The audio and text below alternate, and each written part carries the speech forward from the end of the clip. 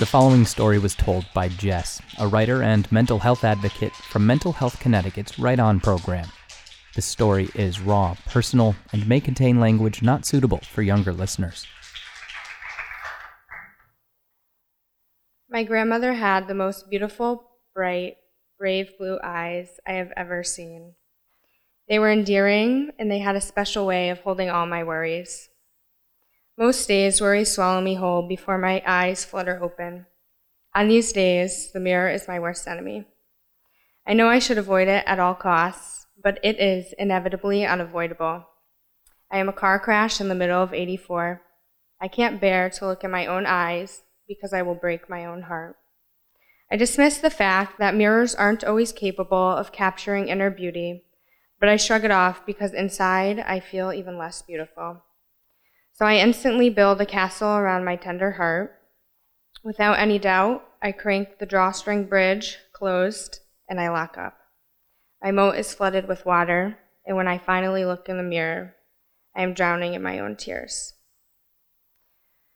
To the man that holds a piece of my heart, I never thought I would fall in love with someone with brown eyes, but your eyes were gentle and so kind.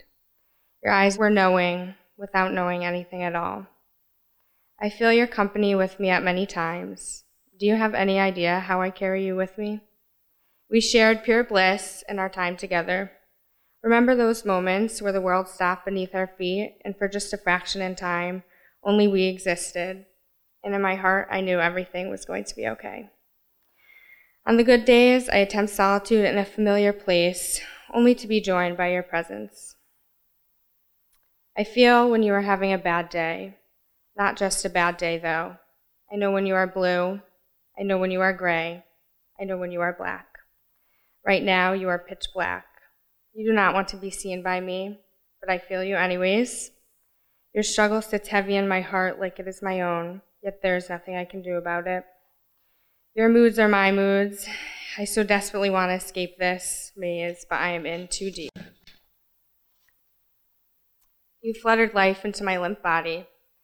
You brought rosebuds back to my cheeks. You were so nourishing. Now you're depleting.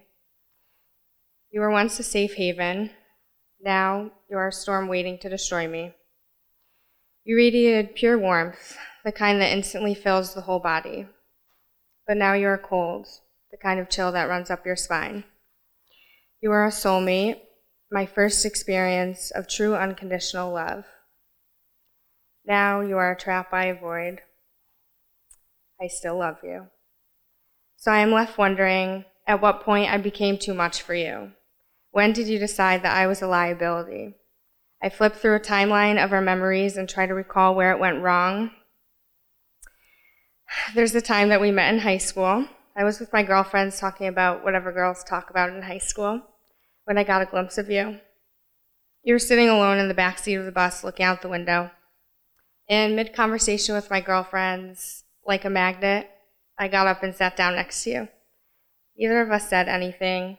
We exchanged a brief look. I put my head on your shoulder, and the rest was history. I keep scrolling through my memory bank, and I arrive at the time in college. I woke up one fresh spring morning. I felt the sun on my face, and I drove to your house in Rhode Island without calling you. It was a very spontaneous move on my part, but I ended up staying for 3 days. We spent all of our time by the ocean. Life was so simple, and we let the waves hold our worries. Back to the drawing board, I recall one of our most recent times together. The time I was vulnerable enough to let you look through my journal, and you happened to land on the page where I wrote in a frenzy about the time I tried to kill myself. And on that page, you got a glimpse of my crippling depression, my paralyzing anxiety, my unjustified paranoia. You saw how fucked up my family is, and how as at such a loss, I relied heavily on alcohol, sex, and drugs to fill the holes. You saw for the first time how truly broken I was. I was vulnerable that night, and it was not like me to be so transparent, raw, and genuine. It felt liberating. But very shortly after this discovery, you stopped talking to me with no real explanation. I don't think this was a coincidence. So I have to think to myself, maybe you were right. I might actually be too much for you.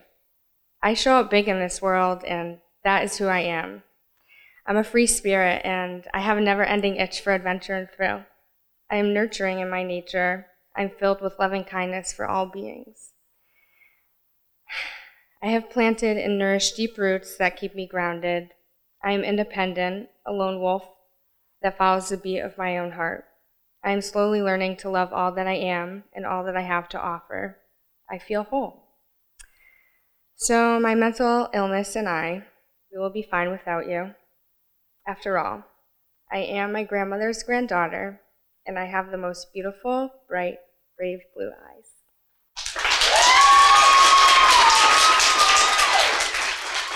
Jess's story was recorded in front of a live audience at CT Improv's Theater in Hartford, Connecticut.